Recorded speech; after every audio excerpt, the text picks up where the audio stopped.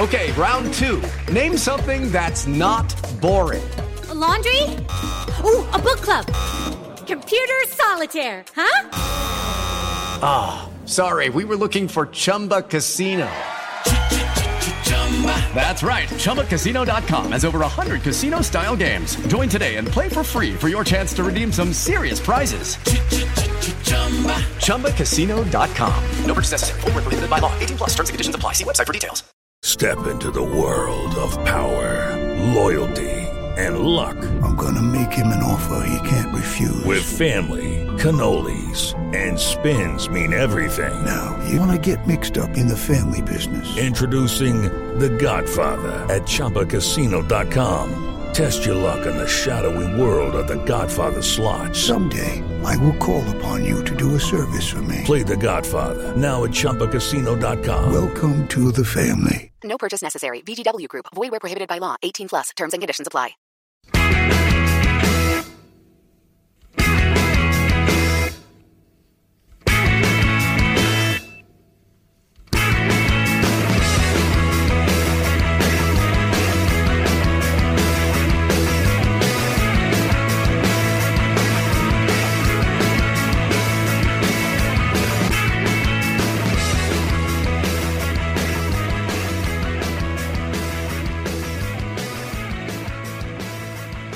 And welcome to Thursday's episode of the Terrace Scottish Football Podcast. I am your host, Craig Fowler, drafted in at the last minute after Robert Borthwick had to vacate the space due to work commitments with Studio Something / a very, I don't know if I should actually say, a very famous brand in Scotland. Let's just put it at that.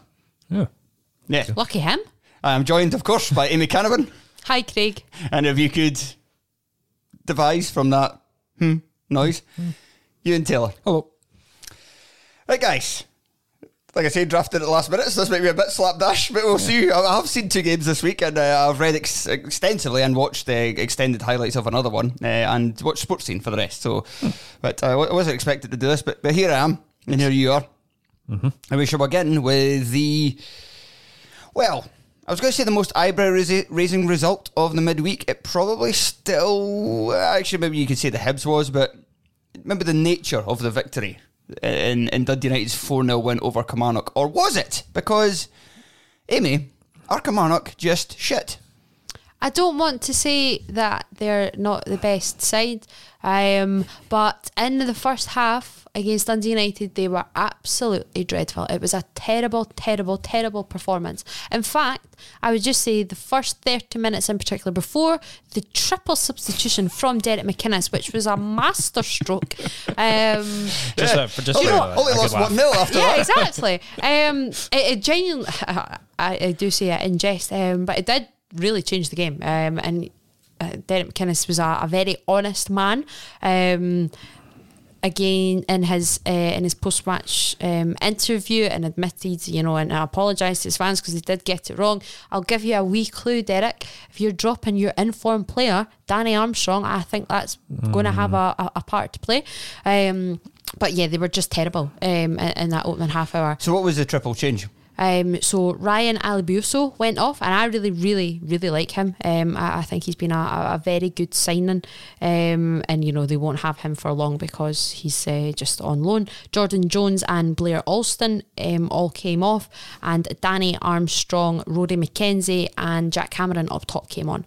Ennis Cameron. Who's Jack Cameron? No idea. Don't know. Oh my God, I went to uni with him. No. Oh, that's he is. So who came on?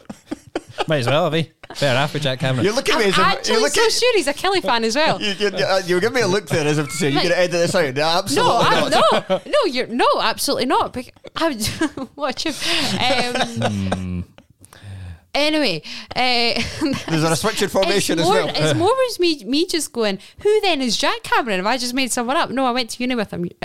Right. Anyway, it did change the game, because beforehand, in the goals that Kilmarnock. Sorry, just to wind back, was there a change of system as well? Did he depart the 3 at the back, or was it still the 3 at the back?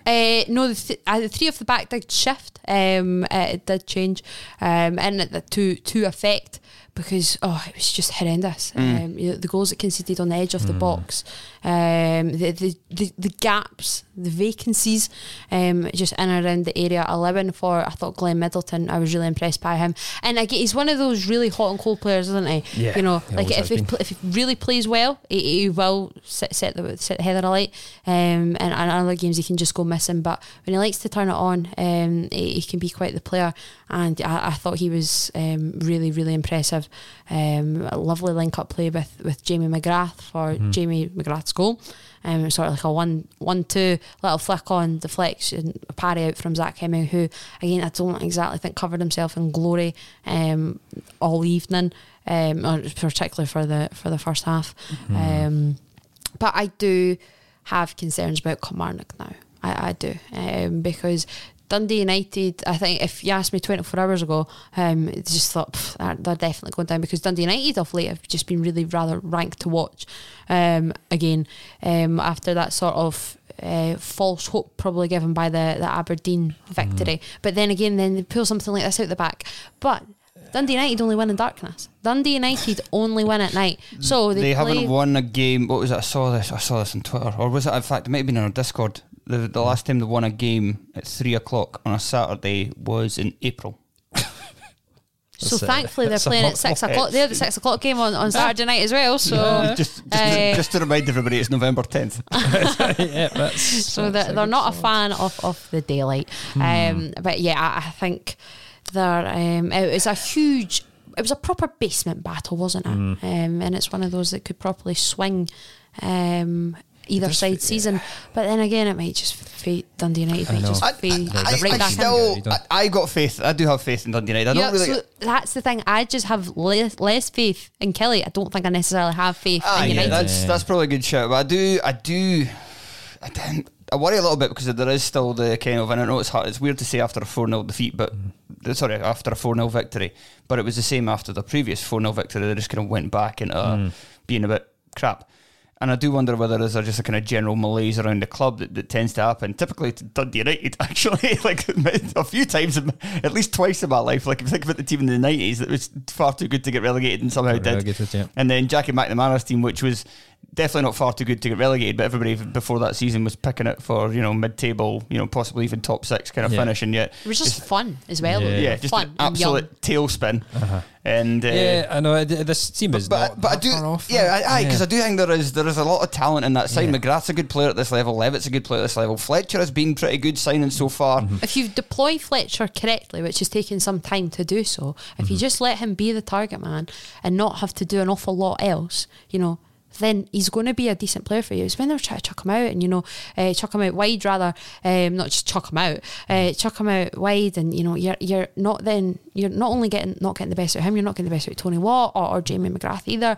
And Dylan Levitt took his goal really, really sweetly last night as well. It's a really, really sweet finish. Like the Glenn Middleton free kick will get all the chat and the attention, but the Levitt finish is lovely, and that's the worry for Kelly, because that all comes from trying to play out from the back, trying to build. Kieran McInroy's totally dispossessed. Well, Kieran McInroy playing at left wing back is a strange decision to begin with. He's completely missing for the opening goal with Jordan Jones as the man tracking Kieran Freeman. You did not want to be in that position. You did not want to be in that position. I think I saw somebody on the Kelly film say that Jones doesn't have a defensive bone in his body, and that's probably quite accurate. Correct. Yeah. His best move was walking off. He looked nonplussed. And exactly, like Blair also went off like there was a bit of a huff and there was a wee bit of a jog, and I think he's a borrowed type. Like if I'm talking about Dundee United at this level, saying they've got these players, and you can even mention guys like Ryan Edwards, a good defender at this level. Ross Graham had a good game. I'm still not sure about his kind of full credentials, but Craig Sibbald is kind of proven himself at this level. There's a number of guys in that team.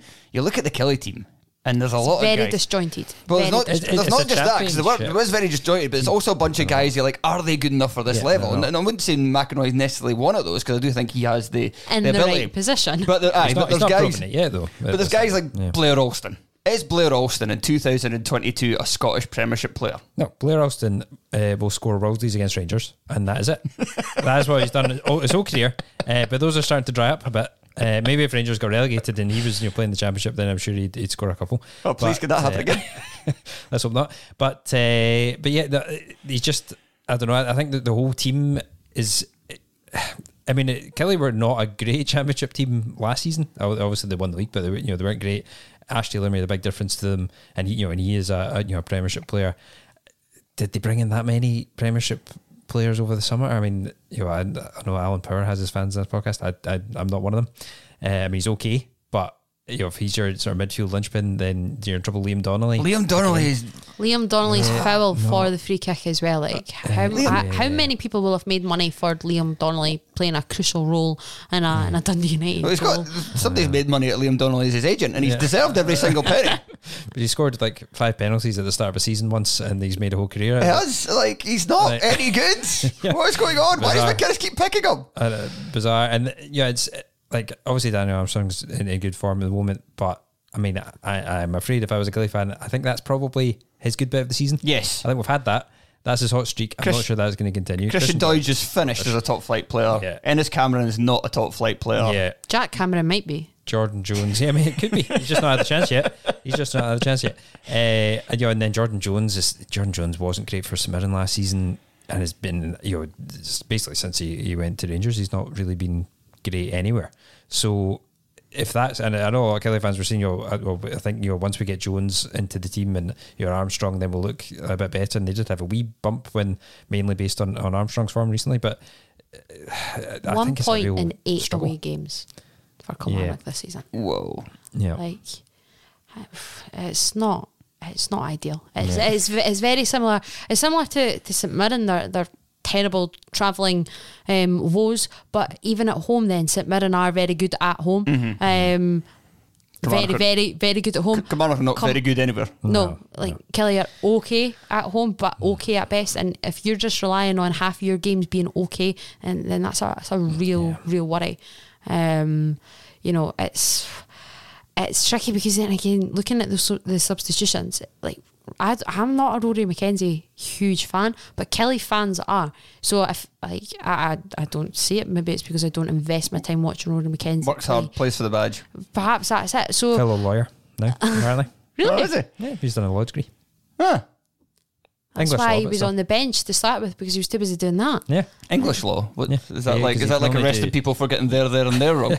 No, you can only do English law from the Open University. So all right, we have a different legal system up here. Yes, we do. So we have Scots law. Scots law for journalists. Scots law for journalists. It's only a book for uni I think I've held on to. Well, there you go. Good. Even though it'll be massively out of date by now. Yeah. But just to remind myself a bit defamation every now and again. Can I say that? Oh no, not at all. I'll delete that tweet. Yep. He's going to phone you in. But yeah, no, he's. We now have a terrace lawyer. we do. But I'm very expensive, so I wouldn't advise that. Can't even do us a solid. Get him Liam Donnelly's agent. But no, so yeah, he's done his English degree, or he is doing it. I think he's done it. But it was on the Kelly website this week. Joins the fellow footballers like Stuart Armstrong. He's got a law degree. Yeah, no, I know. Jerry Britton was a practicing lawyer. Referee He's in Kevin my class. Clancy does, doesn't he? Kevin Clancy is a partner at a big law firm. He better not be. He's not like an attorney in like. He is in court. Yeah, he does really court stuff. Yeah, I would never believe him. He just looks scared all the time. Yeah, not criminal law, but he does. I think he does like licensing. Oh right, okay. So it's not. So he has to argue. If it was criminal law and he was like, if he was trying to tell me that his client didn't do it, I would just look at his face and be like, you're hiding something here. You're terrified. You know something. Well, yeah. And the exact same moves with the prosecution. I'm like, you know this is made up. I would just never believe his face. I know it was a red card. So. Lucky Land Casino, asking people, what's the weirdest place you've gotten lucky? Lucky? In line at the deli, I guess? Aha, in my dentist's office. More than once, actually. Do I have to say? Yes, you do. In the car before my kids' PTA meeting. Really? Yes. Excuse me, what's the weirdest place you've gotten lucky? I never win and tell. Well, there you have it. You can get lucky anywhere, playing at LuckyLandSlots.com. Play for free right now. Are you feeling lucky? No purchase necessary. Void where prohibited by law. 18+. Terms and conditions apply. See website for details. Right. Yes. Let's move on from the chat about lawyers to. No, there's no link for that. Submitted to St Johnstone 2. And actually, somebody on the dock after this one was Stephen Robinson, because as well as St Mirren have done this season, the home fans weren't happy with his kind of negative tactics and the team's negative tactics in trying to close out this game. He made some substitutions to take off some attacking players when they had St Johnstone pinned back. St Johnstone, who, by the way, had a man sent off and were away from home and were losing. and not playing very well. And Arthur Johnston. Yeah. And he took off a couple of attacking players. The players started taking the ball into the corner, and they eventually got punished 6 minutes in injury time, where Nicky Clark, who I think we've kind of said it already on Monday, but it has to be restated once more, one of the signings of the season so far. Yes. Silly people who said that he wouldn't be a good signing for St Johnstone. I don't know who those silly people are. I don't know. I've always rated Nicky Clark. Were you one of them? Especially when he's Rangers. No, but I'm 100% sure that Ewan was. Yeah. Oh, yeah. I checked back the group chat. No, I never. No. You definitely I did probably say- would have said that. I'm yeah. sure you did. I think I also said it. We're all made fun of it. They paid money for Nicky Clark. It looked ridiculous. Yeah. I don't know. I was just It's going genius, apparently. No, I watched this game. I worked this game. I took, like, you'll respect me for a second, fella. I had the Celtic game at the weekend and had St Johnstone yesterday for my match report on the whistle. Furious. Because not only does it go from like exactly, it's like, oh, St Mirren win, they come from behind, woo, to 10-man St Johnstone claw back, and it's just through it, and it was through a great goal as well. So you want to watch it, and then you're like, oh, I've got a thing to write here. As I often tell people when they ask about my job and stuff and being impartial, and I'm like trying to say there is a certain amount of fandom that kind of leaves you because of Hearts. It's different, obviously, if we're playing Hibs or Celtic or Rangers or like it's a really big game. I hated Celtic from the 89th minute at the weekend. Yes. Hated them, despised them. But if you're, if I have a report, especially if it's a midweek game where there's literally a deadline and it's not just a case of, oh, this was a bit late for reasons, like it's literally the desk need it in as soon as possible. Is happening. And Hearts are 1-0 down. Stay down. And then we've got a corner. I'm like, don't score. I don't care. I need to file this. It's all written. So you have my empathy and sympathy. Went from like a tight 2-1 with Celtic to a 2-2 ridiculous Dundee United comeback, then 3-2 win, and then a 4-2. What the feck has happened? Unfortunate. At least with BBC you won't have a word count, will you? No, but we have a weird thing that like the top 4 paragraphs have to fit in like a certain size. There's like a box sort of thing. I think it's like 16 lines or something like that, and it has to sort of like fill that would be so a it's pain. as good as so you can't just like quickly change that, revert it, and then we'll go and fix it. It has to like fill that sort of like box basically. For print it would have been even worse because then you have to describe the Abada goal as well. Exactly, you have to break it down. I can at least then just chuck it. Okay, there's 2 quick goals from Kyogo and Abada. But last night, yes, Nicky Clark's aerobic overhead kick. I would say, as 96th minute overhead kick winners go, this was quite a bad one of those. But it's one of those overhead kicks where you just sort of sit down. It's a better ball in. I think it's a nicer ball. Does it even qualify as an overhead kick? Yeah, I want him to be. Is it not just more of a kind of It's flick? Nicky Clark. See, if it was Kyogo, I would say no, but it's Nicky Clark, so let it happen. Like, it reminded me of Bilal Mosney's overhead kick against Stenhousemuir back in the day. He just he scored as he was sitting down, and it was just one of those. I was expecting them to be like airborne. I wanted Nicky Clark to like his foot to be like above the crossbar type of thing. It wasn't that, so I was slightly disappointed. O'Hara's goal though, that was a good goal. Yes, Mark O'Hara's goal was worthy of winning the match, and I understand Stephen Robinson's frustration there because that is an absolute peach. It is a cracking goal. But was he too negative? Stephen Robinson, I did say that, you know, their very evident plans of running down the clock faltered, capitulated. You know, it was dreadful. If that is what if you're trying to run down the clock for as long as they were, you know, it really, when the opportunity is there to just go kill it. Exactly, it very much was that was what they were playing for, you know. And you had even Mark O'Hara up in the corner trying to run down the clock. And I know that Stephen Robinson doesn't think that there should have been that much time added on anyway. Obviously, the amount of time added on is the time it took for the red card decision, which is well worthy of a mention, because again, that was just.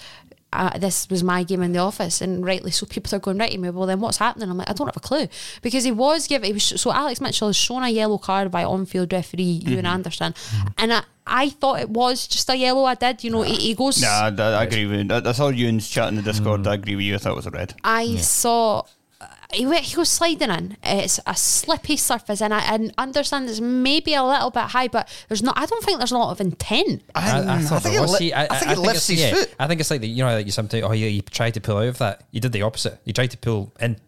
He was in. He'd already gone through the tackle, and then push he was in, baby. Yeah, push in. I suppose pull out, push in. You can't pull in. No, you cannot.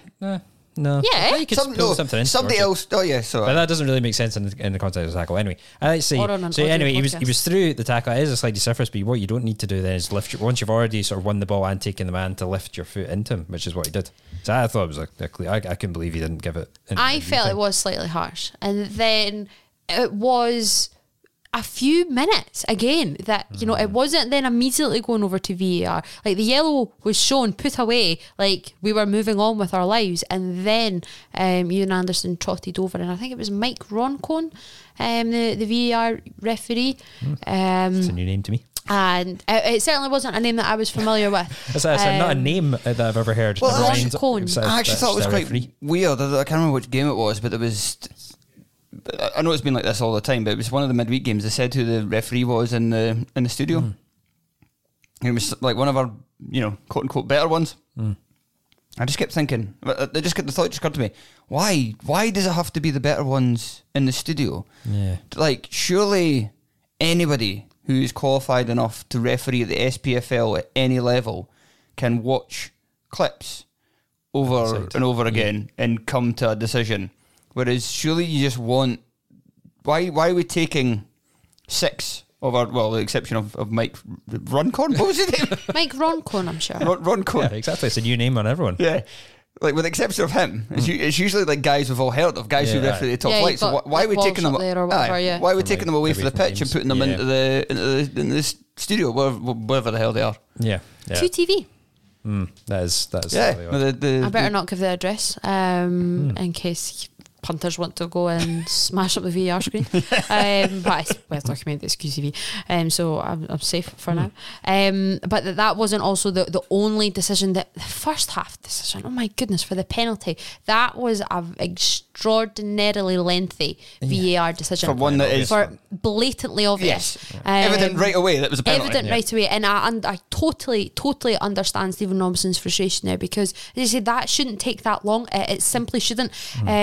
It's not, and I don't want to go over old ground, but or suggest that I have a bias. But if Alexandro Bernabé's at the weekend is a penalty, then the ball there on Scott Tanzer, that's a flying trailing arm. It's not just an arm out. It's well, that's not within his body shape, I don't think, anyway. And eventually, of course, then the right decision was made off of Dre Wright's sort of chipped effort in towards the box, but it took a ridiculous amount of time for that penalty to be awarded, and that's when it's a real killjoy, because that should just be a fucking killjoy anyway. But that's just a blatant penalty, and if an on-field referee can't see that, then that's concerning as well, because the linesman has a great position. It's between you and I, Fowler. Do you know what I mean? Like it's at that area as well, so it's not on the other side of the box. It's his side off the box. It's right there. It's a flying arm. Yes, the correct decision was eventually made, and I know that's what we should all be happy with, but I think when it takes so long, you'd rather have the wrong decision quickly than the right decision after it takes 5 minutes. Yeah, no, I would. I don't care enough to, because especially like with so much stuff, it's the same arguments over and over again. Let's forget about that. But St Mirren's home form still very, very strong. Good point for St Johnstone away, and again, and it keeps them so tight. That's them still level on points, only separated on goal difference, and I think it'll certainly keep the momentum up with St Johnstone that they've gathered, and they're just playing really, really well right now. And while maybe against St Mirren that wasn't one of their better performances, because I don't think it was. I thought St Mirren were very, very much in control before St Johnstone did get that goal, but they're able to grind stuff out. I think they've found the right balance in defence as well, and I think that's a bit surprising coming into the campaign, but I think that balance means Liam Gordon doesn't play in the team. I was just going to say, because Alex Mitchell is better.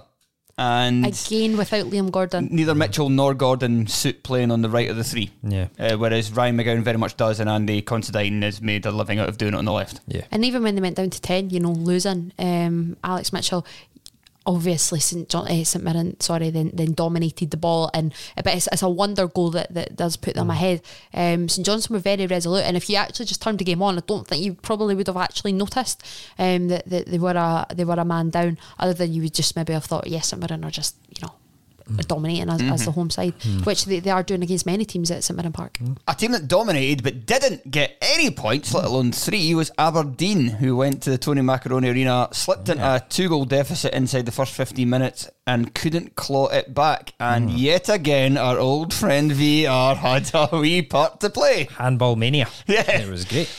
I think they're all penalties. Yes, they are. I mean, two of them are just because they're shite bags. Yes, 2 short kings trying to protect their wee faces. Cowardly. Very cowardly. Barron and Hope, I mean, that's poor. But there are 2 that nobody noticed. Yeah, at the especially the Barron one. Yeah. Everybody, that's what the reports were for anybody inside the ground. Play goes on for like a minute. Yeah. Play goes on, and then Nicky Devlin hauls booked, down yeah. Duke. Is booked. Yeah. Is booked for a passage of play that really doesn't exist, weirdly. Yeah. And then still that booking stands. Yes. However. And they're ready to take the free kick, and then suddenly there's a VAR check. Nobody knows what for. Nobody has a clue.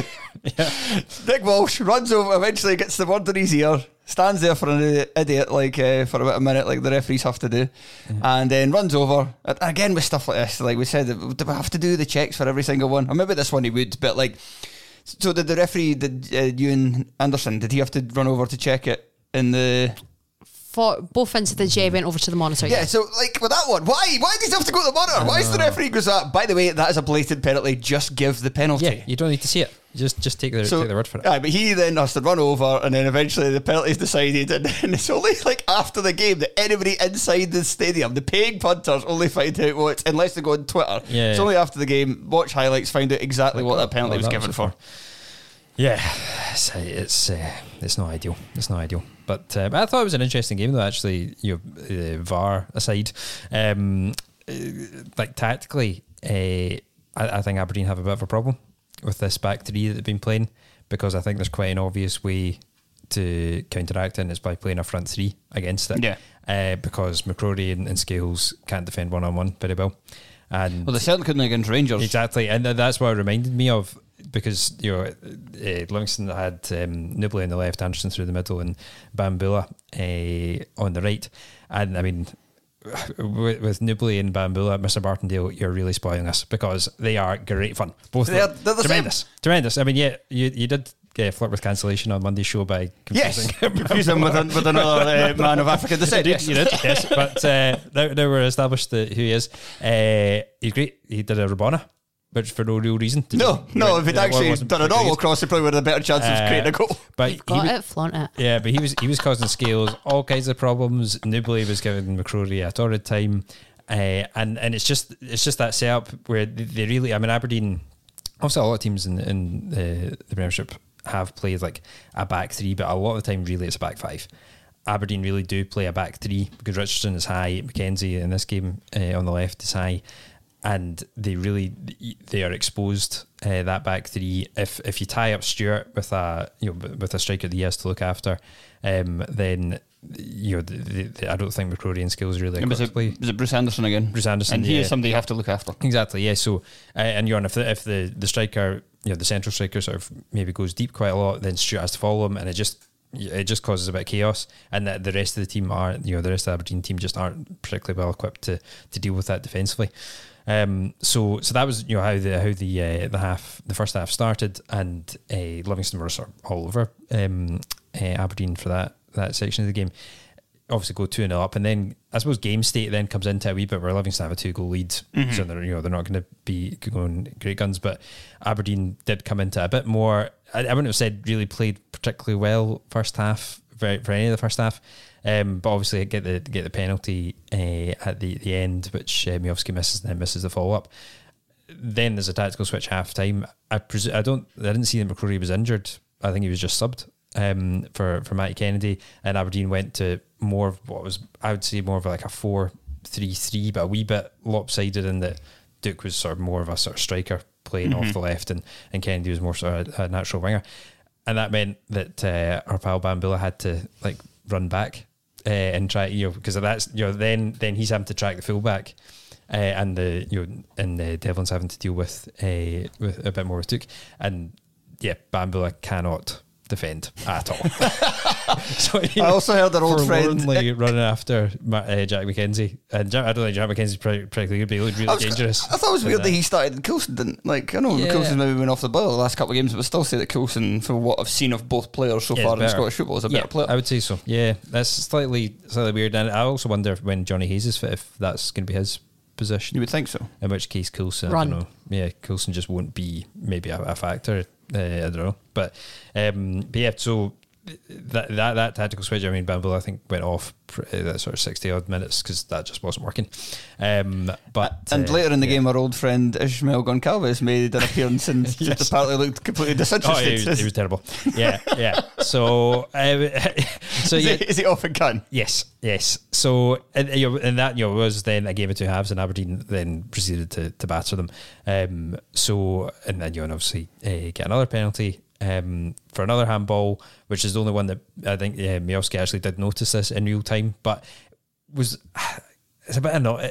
His hand is out from his body, but he's actually trying to foul Miovski in a more conventional way and give away a penalty. The ball just lands on it, and the ball lands in his arm, and gives away a penalty. I mean, these handball penalties, just in general, it's annoying because if you think of VAR decisions, then you always think of offside, or I think of offside and handball, and it's because handball's not exactly, but almost a case of it's handball or it's not in the rules, and therefore that's when the referee, and the VAR officials will give them, and will tell referees to overturn their opinion. Whereas, like, I'm still seeing it, most corners, people are still getting their shirts pulled. Yeah, that's. But the VAR isn't pulling that up, and now that is actually intentional cheating. Whereas handball, I mean, maybe unless you're penalties a game. Yeah, but why not? Why not give them? Because then that's just so you can have 30 penalties a game. Yeah. I want Shankland to score 20 goals, so but in a game. So, I've got a bet on Shankland to be top goal scorer this season. So please, 30 penalties in a game. So, but Shankland scores 27. But that to me is a bigger problem because basically, unless you're actually trying to save the ball, like you're a Ayunga, for example. Earlier this season, when he actually makes a really good save, that's intentional handball. But that's probably the only actual intentional handball. A really good save. Oh, that was a great save. It was. It kind of feels like because of VR's been introduced, that wouldn't have been given initially as well. We'd have to wait for 5 minutes for that decision to be made. His face. So I find that a bit annoying that they aren't more willing to sort of overrule. It's almost like you assume that a referee has seen everything apart from you just assume he hasn't seen handballs. I find it a bit annoying because it's not really intentional cheating, there's so you're okay with unintentional cheating? If you have your arm, because even the St Mirren one, which is a penalty, right? His hand is in a natural position, but it's only there for like a split second. It's in a natural position, going to a natural position, but then when the ball hits it, his Alex Mitchell's legs only in a dangerous position. So for half a second. So it is a penalty, but it's also unlucky because if Dre Wright doesn't hit the ball exactly, doesn't basically try and hit this sort of dangling penalty worm that the St Mirren player has, Tanzar, then you do get players trying to like aim right the dangling penalty worm. I stole that from Ken Early, second captains, but yeah, so and there is an element of trying. Players maybe, I don't know if Scotland will do this, but at certain levels they will try to hit their opponent's arms, and if they're out from their body for just that split second, maybe could be a pretty good player to be able to think I'm going to hit that part of the body. I'd say Manny did it in the Champions League. He fucking did. Yeah. Cheating bastard. That was a penalty. Manny's not the Tony Macaroni though.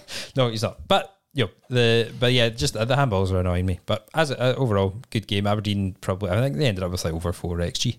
But they did have 2 penalties within that. But they had their chances, and they should have got at least a draw really out of it. So I wouldn't. It's not a performance I would be massively worried about if I was an Aberdeen fan, other than I do think this back three might be on the way out.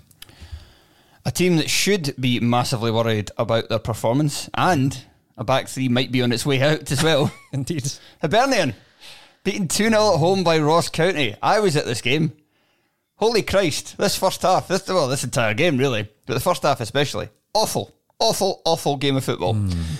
The second half wasn't really much better in terms of the football played.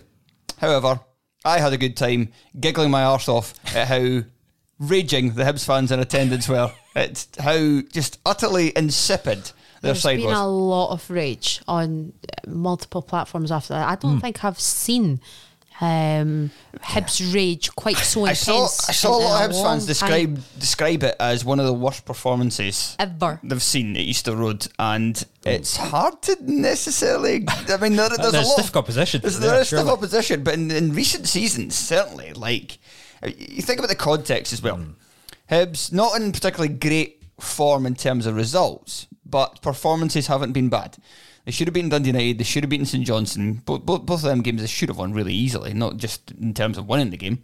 They then, I know St Mirren are bad away from home, but they absolutely stroll all over St Mirren. And even the Aberdeen game, yes, they lose, and it's part of the old kind of brittle Hibs mentality thing. Well, first half. Playing really well first half. It falls apart as it tends to do at Hibs. This was just shocking. And it's against a Ross County team that just last month they went up to the Highlands and played them off the park. Yeah. Now, I'll get to County in a second, what they've done to change the team and to change their fortunes, and maybe looking like they themselves might not be the team to go down. But it's actually, I was going to kind of extend that point, but I'll just go back to Hibs for the meantime. They came out in this game and just looked like it was a game against Ross County in the bottom six midweek in May. With nothing riding on it. There was absolutely no intensity whatsoever about that Hibs side, with maybe a little bit in the opening 10, but once kind of Ross County adjusted their shape slightly, there was just nothing. They were so pathetic, really. There was just nothing going forward in an attacking sense, and they held. The County had created nothing until the very end of the half. Jordan White had a good chance that was cleared, pretty much a goal denying block from Paul Hanlon, and then they got a couple of corners, and then they scored for one of them with George Harman scoring twice in 2 games. Odd. Second half, they did raise the tempo a bit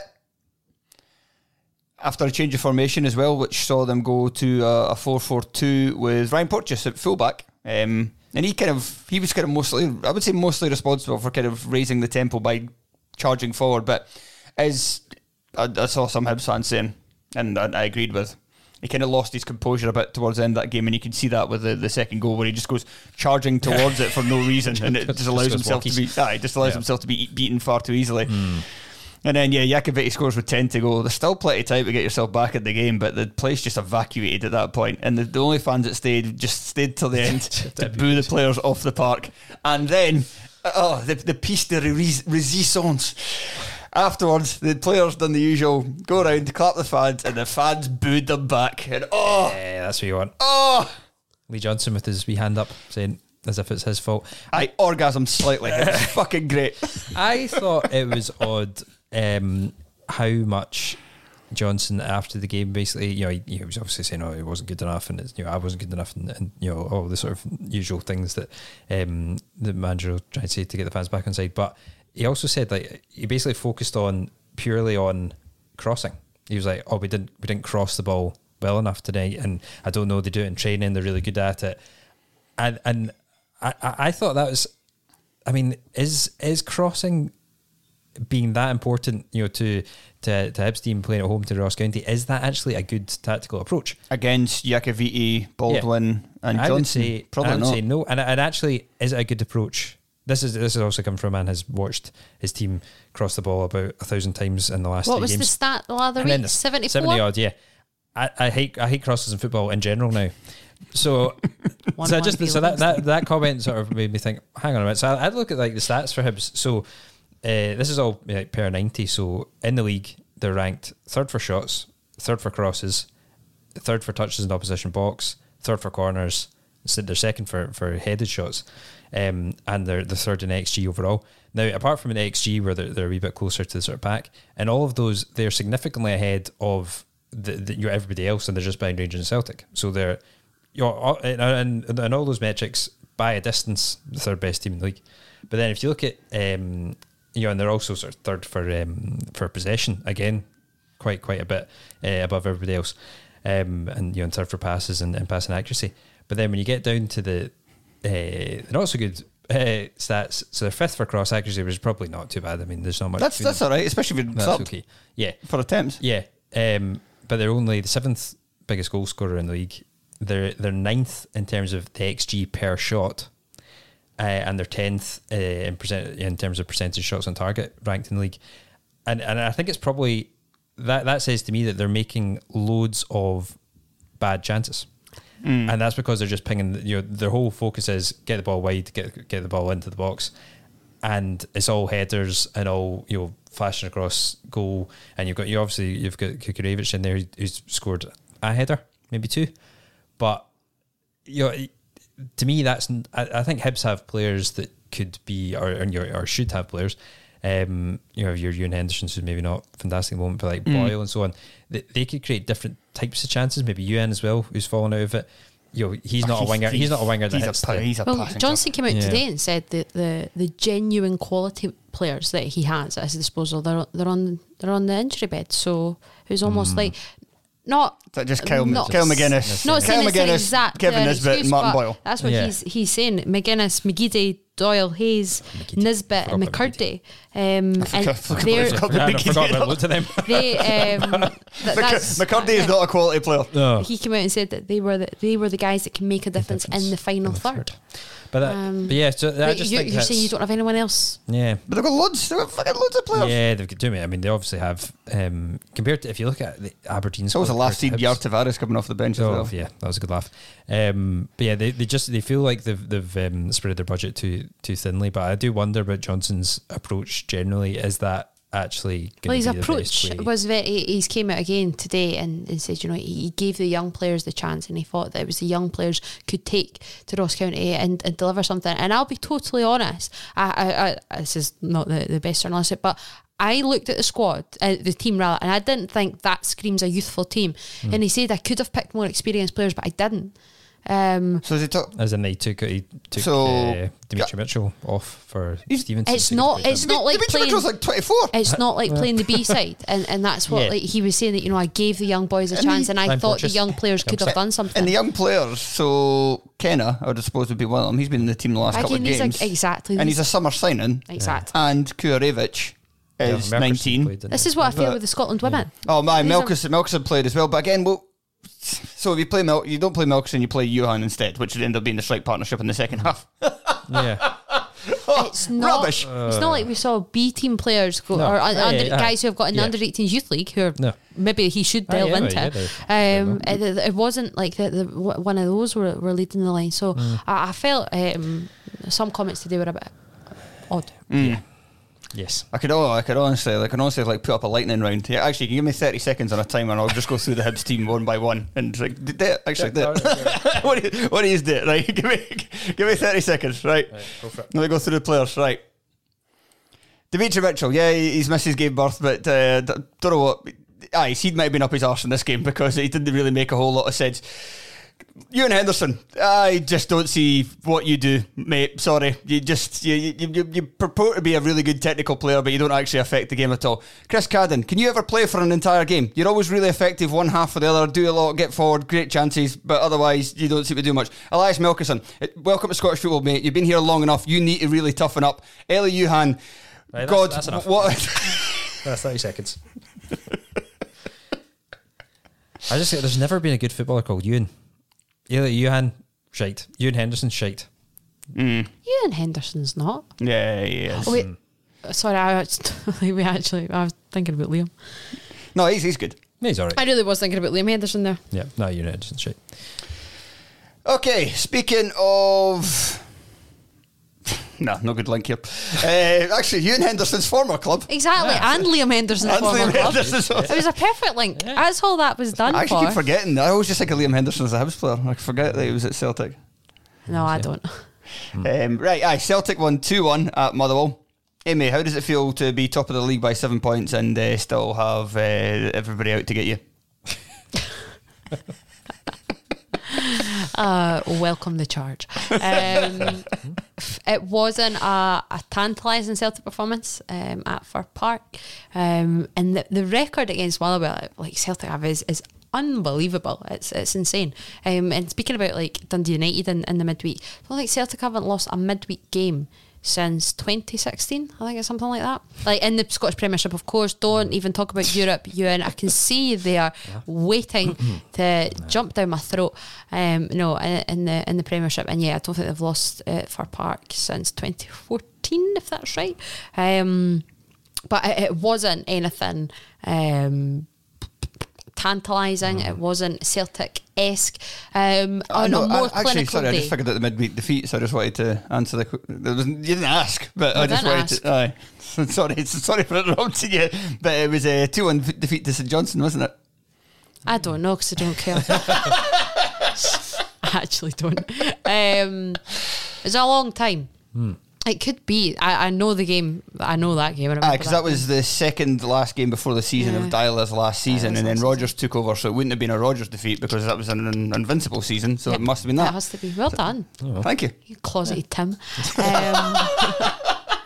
Oh yeah, that's what they all say on Twitter. That charge had been levelled previously. Again, it's not. I don't want to just spend a game speaking about VAR, but it's. We've all seen that camera angle for the disallowed Jota goal, haven't we? I think we just have to take the linesman who had the best view in the house as put up in it was offside. I think it might be. I think he is like. I think he probably is offside. I think he's leaning offside. Yeah. It's a wonder for the footballing purist. It is a disgrace that goal. Yeah, I mean, but the thing is, if it wasn't for VAR, Jota wouldn't have even finished because the linesman's flag would have gone up as soon as he touched the ball. Well, stop being a spoil sport. I just think it's a stunning goal, and I'm devastated that it's been cut off. But yeah, there has to be better angles than that, and I have been assured. Well, there was. We saw it on the telly. There was. What was wrong with the lines in that one? I prefer the screenshot is one from literally Hamilton. I don't know geography if Hamilton's that direction from Motherwell, but let's take Graham Pulis come at me. Motherwell weren't great. I've seen a few comments sort of come through that, they gave Celtic a real run. If Celtic were more clinical, it could be, Giakoumakis could easily have scored. I quite enjoyed Kyogo moonlighting as a Motherwell physio. He does that with every player. He does that with everyone. No. It's not just that was Bevis Mugabe. We're talking about that one. Yeah, he stayed there for ages, and then I was like, "Oh, did he enter him?" And then I saw the replay. It wasn't even him. It was Adam Moy, wasn't it? Who, if Adam Moy could hurry up and actually score for Celtic, no one is presented with more glorious, glaring goal-scoring opportunities. Oh, that miss against Adam Hearts. The Hearts one is the pick of the bunch. But again, he had a good chance. Against Motherwell, and he's just not scoring, but who cares because he's going to a World Cup and I'm not. But yeah, Kyogo, he does that with every injured player. He always goes over and is it a healing process thing? I don't know. I'll figure that one out. That's for you. Weird. I think it's caring or something. No, I just think it's caring. Why does it have to be weird? No, I don't like it. If I haven't played against Kyogo and I get injured, I don't want him in my face. You alright, mate? Fuck off. Yeah, exactly. I don't think his English isn't even that great, so exactly. I don't know what he's saying. But I do take quite a vested interest in it because I just go like, what are you doing? I know what you mean. I've seen him kind of do it before, but he just hung around for so long with this one. Even once the physio turned up, he was still there. Like, they pat each other on the back. It's reciprocal. It's not like get out my face. It was like he was talking to the physio, like giving him his opinion. Because he kept like touching the leg or the knee. Like, is this where it hurts? Like, that's what my dad used to do when you're wee. You've got a bruise. Is that what it is? Bang. Like, ow. That's sort of what he does. But I don't see anything wrong with it. What I do potentially see something wrong with is, and I agree with Stevie Hamill here, for the second goal, the throw-in. Have we all seen? Oh well, I have. We all seen? So of course you have. So Sedhak Savanovic is off the pitch, but the throw-in cannons off him, and then Celtic get possession. Clive Turnbull, blah blah blah blah, pings the ball. Nice, a beautiful pass into the path of Maeda. It's a stunning one for Jota to latch onto the disallowed goal earlier, but the Turnbull one is stunning. It's a bit of backspin on the pass. Yeah, it's nice. Just class. Like when the camera zooms in and just follows the ball. I think that's why Maeda was actually able to control it. Yeah, because it's one touch, boom. One touch, yeah. It just, but when you actually see, and it does happen right in front of Stevie Hamill, yes, the throw-in comes off Setak Savanovic, who is off the park. So really, should the goal stand? No, it should be a free kick. No, it should be an indirect free kick. Is that not something that we can do with VAR? Well, VR is supposed to go with the whole passage of play, isn't it? Is that the an attacking phase. But it's well, what is the attacking phase then? Is that just from when Celtic? So, yeah, because I would have thought that would have to have been viewed. I suspect they just didn't look at it. Yeah, or didn't realise. I mean, I imagine, but I mean, and that's the, it's a frustrating human error. But I don't think it changed the result. Well, it could have, because then Motherwell did, scored late on in a mad moment again. That just sometimes you just think, Joe Hart, because you're doing nothing during the game, do you just sort of switch off after 85 minutes? It was a nice finish. It was a nice finish, but yeah, it was very, very much a routine Celtic job done, pack up the road sort of thing. There wasn't a lot to shout home about, but the run continues and 7 clear at the top, and I'm quite happy with that. It will get bigger. It could have got bigger. Yes, it could have got bigger. At Ibrox, One man wanted it to get bigger. I did. This is the worst case scenario. His Hearts were defeated 1-0 by Rangers, and what was the worst case scenario for Ewan Taylor, who stated clearly before the game that his preferred result was Hearts to get a result, so Giovanni Van Bronckhorst was to get sacked. 7-0. And if not that, if Rangers put in a similar performance that they did in the Aberdeen game and absolutely blew Hearts away, that didn't happen. Rangers were pretty poor. Hearts weren't great themselves. Hearts were good defensively. But going forward, they didn't have an awful lot. I think I've seen Hearts fans say like Lon Shanklin played well, but it's usually the ones that are moaning about Nielsen. I thought Lon Shanklin was very poor in this game. I think he conceded possession too easily, far too often. Josh Ginnelly had the 2 moments in the game where Hearts really threatened. And I don't want to be too harsh on Ginnelly, because often, earlier this season, in fact, until like a couple of weeks ago, I always joked about Ginnelly. You could tell when he's going to play well within the first 5 to 10 minutes, because if he looks interested, then he's going to have a good game. He's very good against Celtic. But he's actually, in the last, especially for a winger, over the course of this season, I think he's actually been, especially when he's played in his natural position on the right of a front three, and not the front three from last season when it was like 2 number 10s. Like actually when he's played as a right winger, he has actually been pretty solid, I think, for most of the season without being spectacular, and that's kind of, he's now won that position, I would say, from Alan Forrest. But he didn't have a great game, other than those kind of 2 threatening moments. And without them to play, when you're going to play with a front 2 away from home to Rangers, you need them to do something, and neither of them done much, and that was kind of Hearts' downfall in the end. Yeah, I think that was, Hearts probably approached it in the right manner. If you're a Hearts fan, then it was Robbie Nielsen being an utter shitebag. Should have had a go. Should have pinned him back. Well, because that's very easy to do. Yes. Away to Rangers, who've lost 1 league game in 3 fucking years. Yes. So I think because that's what Aberdeen did. Aberdeen had to go and got mauled. Yes. That could have been 8-1. Yeah, and that's what Rangers really want teams to do. Unless they're better than us. So, which is Aberdeen Europe, obviously, don't have a go Napoli, because we'll struggle with that. But if you could say that'd be great. But Aberdeen, come on, because that's great. And I think Hearts basically was just, it looked to me the plan was sit in.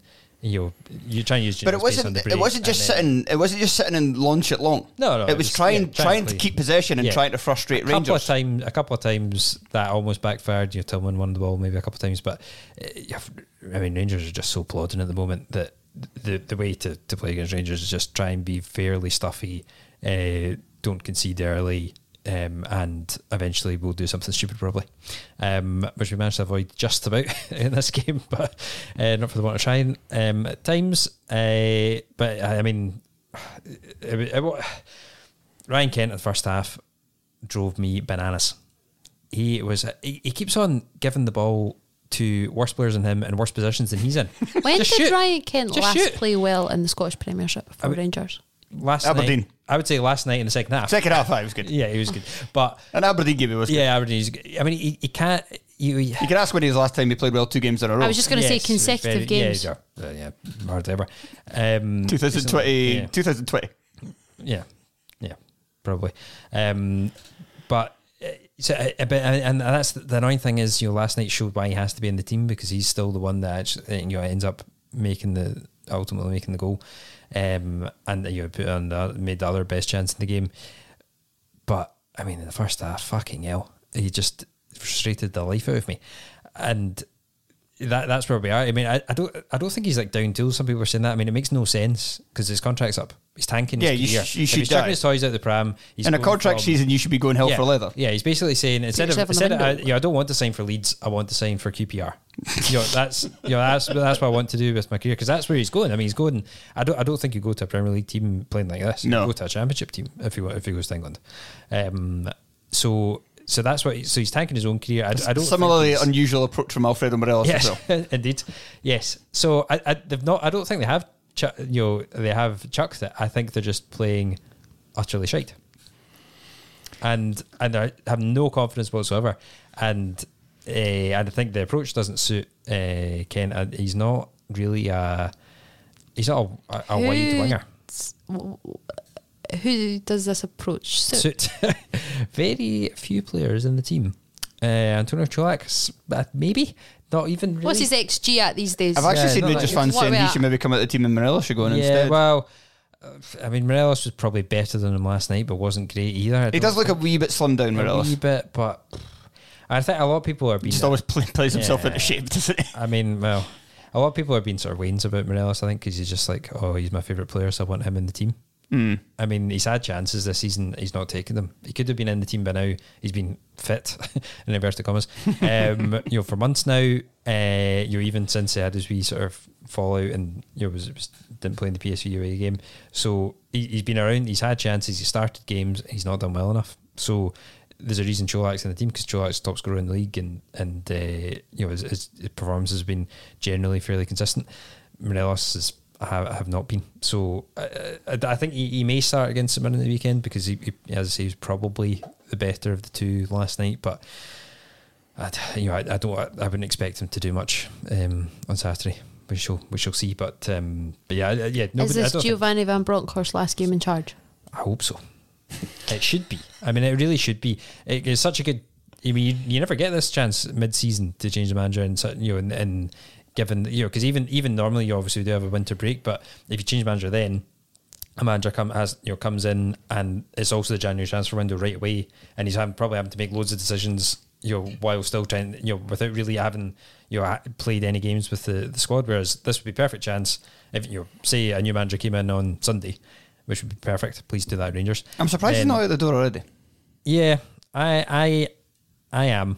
I thought after the St Johnstone game that would have been him, but they're obviously desperate not to sack him unless they absolutely have to. I think probably because it costs money. A lot of money.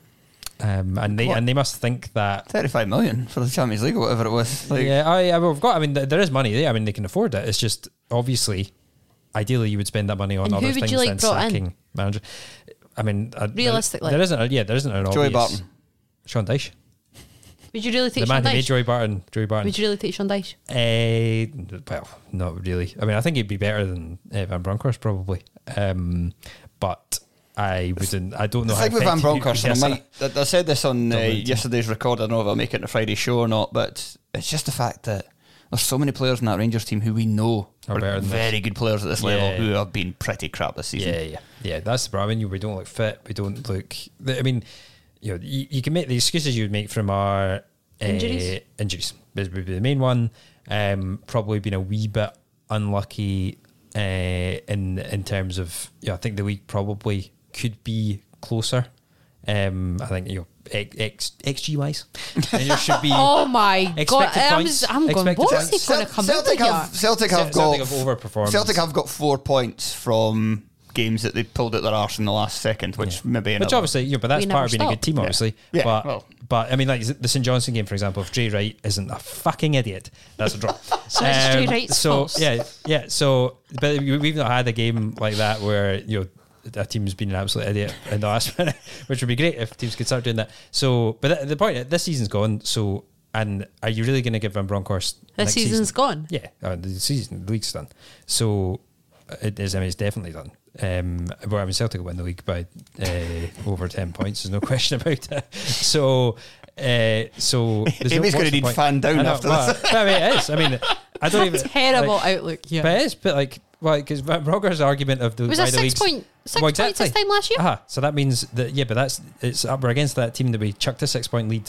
So it's not. It's actually that's the opposite. I mean, that's not a reason So we're why now it's going going to happen 13. again. Yeah, exactly. Yeah, it's, well, it's actually that's. I'm with you. That's like the Yeah. league's. It's like, oh, this team hasn't. We're up against. I think the league's done. They've not lost a game in a year. I think so the they're league's gonna done start- as long as Van Bronckhorst is there. I don't think it's necessarily done if they sack him now and bring in a replacement, because there's still 3 Old Firm Yeah, games. we're not to going to go. win all 3.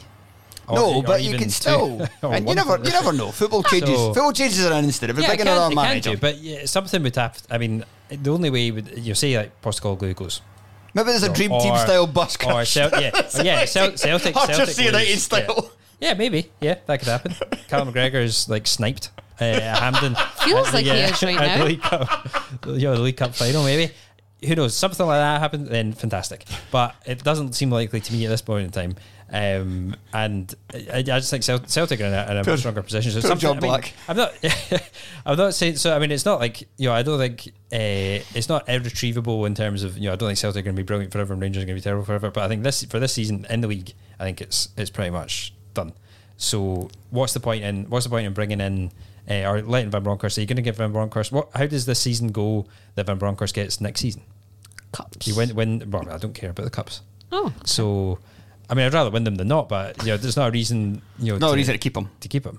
So, because if we lose the league by 10 points, but we win the Scottish Cup, who cares? That's not a reason to keep the manager. So, well, this time just like the other team on it. Yeah,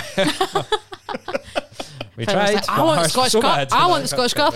I know, yeah, you did. So rubbish for 90 minutes, but still doing it at the end. Yeah. So I just think what's the point in letting it drag out? Whereas this is a perfect time to change manager, and then you do get a better, a better chance for a new manager to come in, get his feet under the table, and then and also there has to be so much turnover in the squad. They actually need whoever's going to be the manager next season to be involved in the decision making process in January, because Rangers need to make a lot of signings in January, not really for this season but for next season. There needs to be like a long term. So many players are out of contract. There's going to be a big changeover, and I think that needs to start in January. I think some players should go out on loan, like John Sutter. Let's Team in Maroon. Actually, don't need them. Toby Simic was fucking class. Let him get fit first, and then we're not sending him back to where he gets injured all the time. We'll keep an eye on him. He's getting injured more now at Ibrox than he was. He played one game. He only had like one bad injury season was now. He's had about 3 so far. Nah, he's had one. It was just Joe Nubley ruined him. He's just not been the same since. Broke his heart. Only game. It's a broken heart he's got. It's need mended. Talking about Joe Nubley, that's who we should sign in January. Start the for revolution. £1 million? Yes. Whatever it costs. Get Bambulla as well. So of our David Martindale's manager. David Martindale's manager. Would you take Martindale's manager? Yeah, there was a poll of follow, and it said if you had to choose, you'd get a manager from the rest of the league. Who would you go for? It was like 70% Martindale, and the denizens of follow. That's fair to you're not going to take Postecoglou. They're not going to take Goodwin. Well, they didn't. Postecoglou would be my choice, but he wasn't on the ballot. You're not going to get Goodwin. It'd be great if we just went and appointed Postecoglou. Goodwin was Goodwin's not as a fan. Goodwin you're not going to say, "Oh, I want Jim Goodwin," are you? Goodwin had more votes than Lee Johnson. Lee Johnson had 0, whereas Jim Goodwin had like 4, which I thought was interesting. What did Robbie get? Robbie Nielsen was second. I would say he'd be second. He'd have 10-15% or something like that. But yeah, Martindale was the people's choice. The people's choice. Right, I think that'll do us. The only thing else I was going to say about Hearts, it was great to see Kai Rolls back starting, and he was good. He did get robbed at one point by Morelos, but I did think that was maybe a foul as well. Yeah. How have you taken to the Cammy Devlin crying at international call-up? I nearly cried myself. Really? Poignant moment. That video. Yeah. First thing this morning. It was a bit emotional. Touching moment. Right, that'll do us. Thank you very much for listening. Thank you to Ewan. You're welcome. Thank you to Amy. You're very welcome. If you'd like to hear more from they two, especially Amy, then not so much from me. Yep, you should check out the Patreon, which is hosted by Tony Anderson, because the way we've structured this is that Tony took care of the Patreon, I took care of the main show, as we both covered for Rob's absence, and Tony hosts, I think, and asked Amy some questions, and then you talk for a while. A long while, and Ewan just sat there, drank a lot of water. It was about the SWPL Cup and the Scotland squad. Yeah, the international setup, sort of what's the confusion surrounding the announcement today. But you're not. Look, yeah, why are you pondering? You know. Yeah, I did know. You learnt an awful lot. I You're did. welcome. You're very, very welcome now. And that's patreon.com/Test Podcast, and that will be on our £2 per month tier. Right. Thank you very much for listening, and for the final weekend of Scottish Premiership action before the World Cup, I hope you enjoy your football. Goodbye.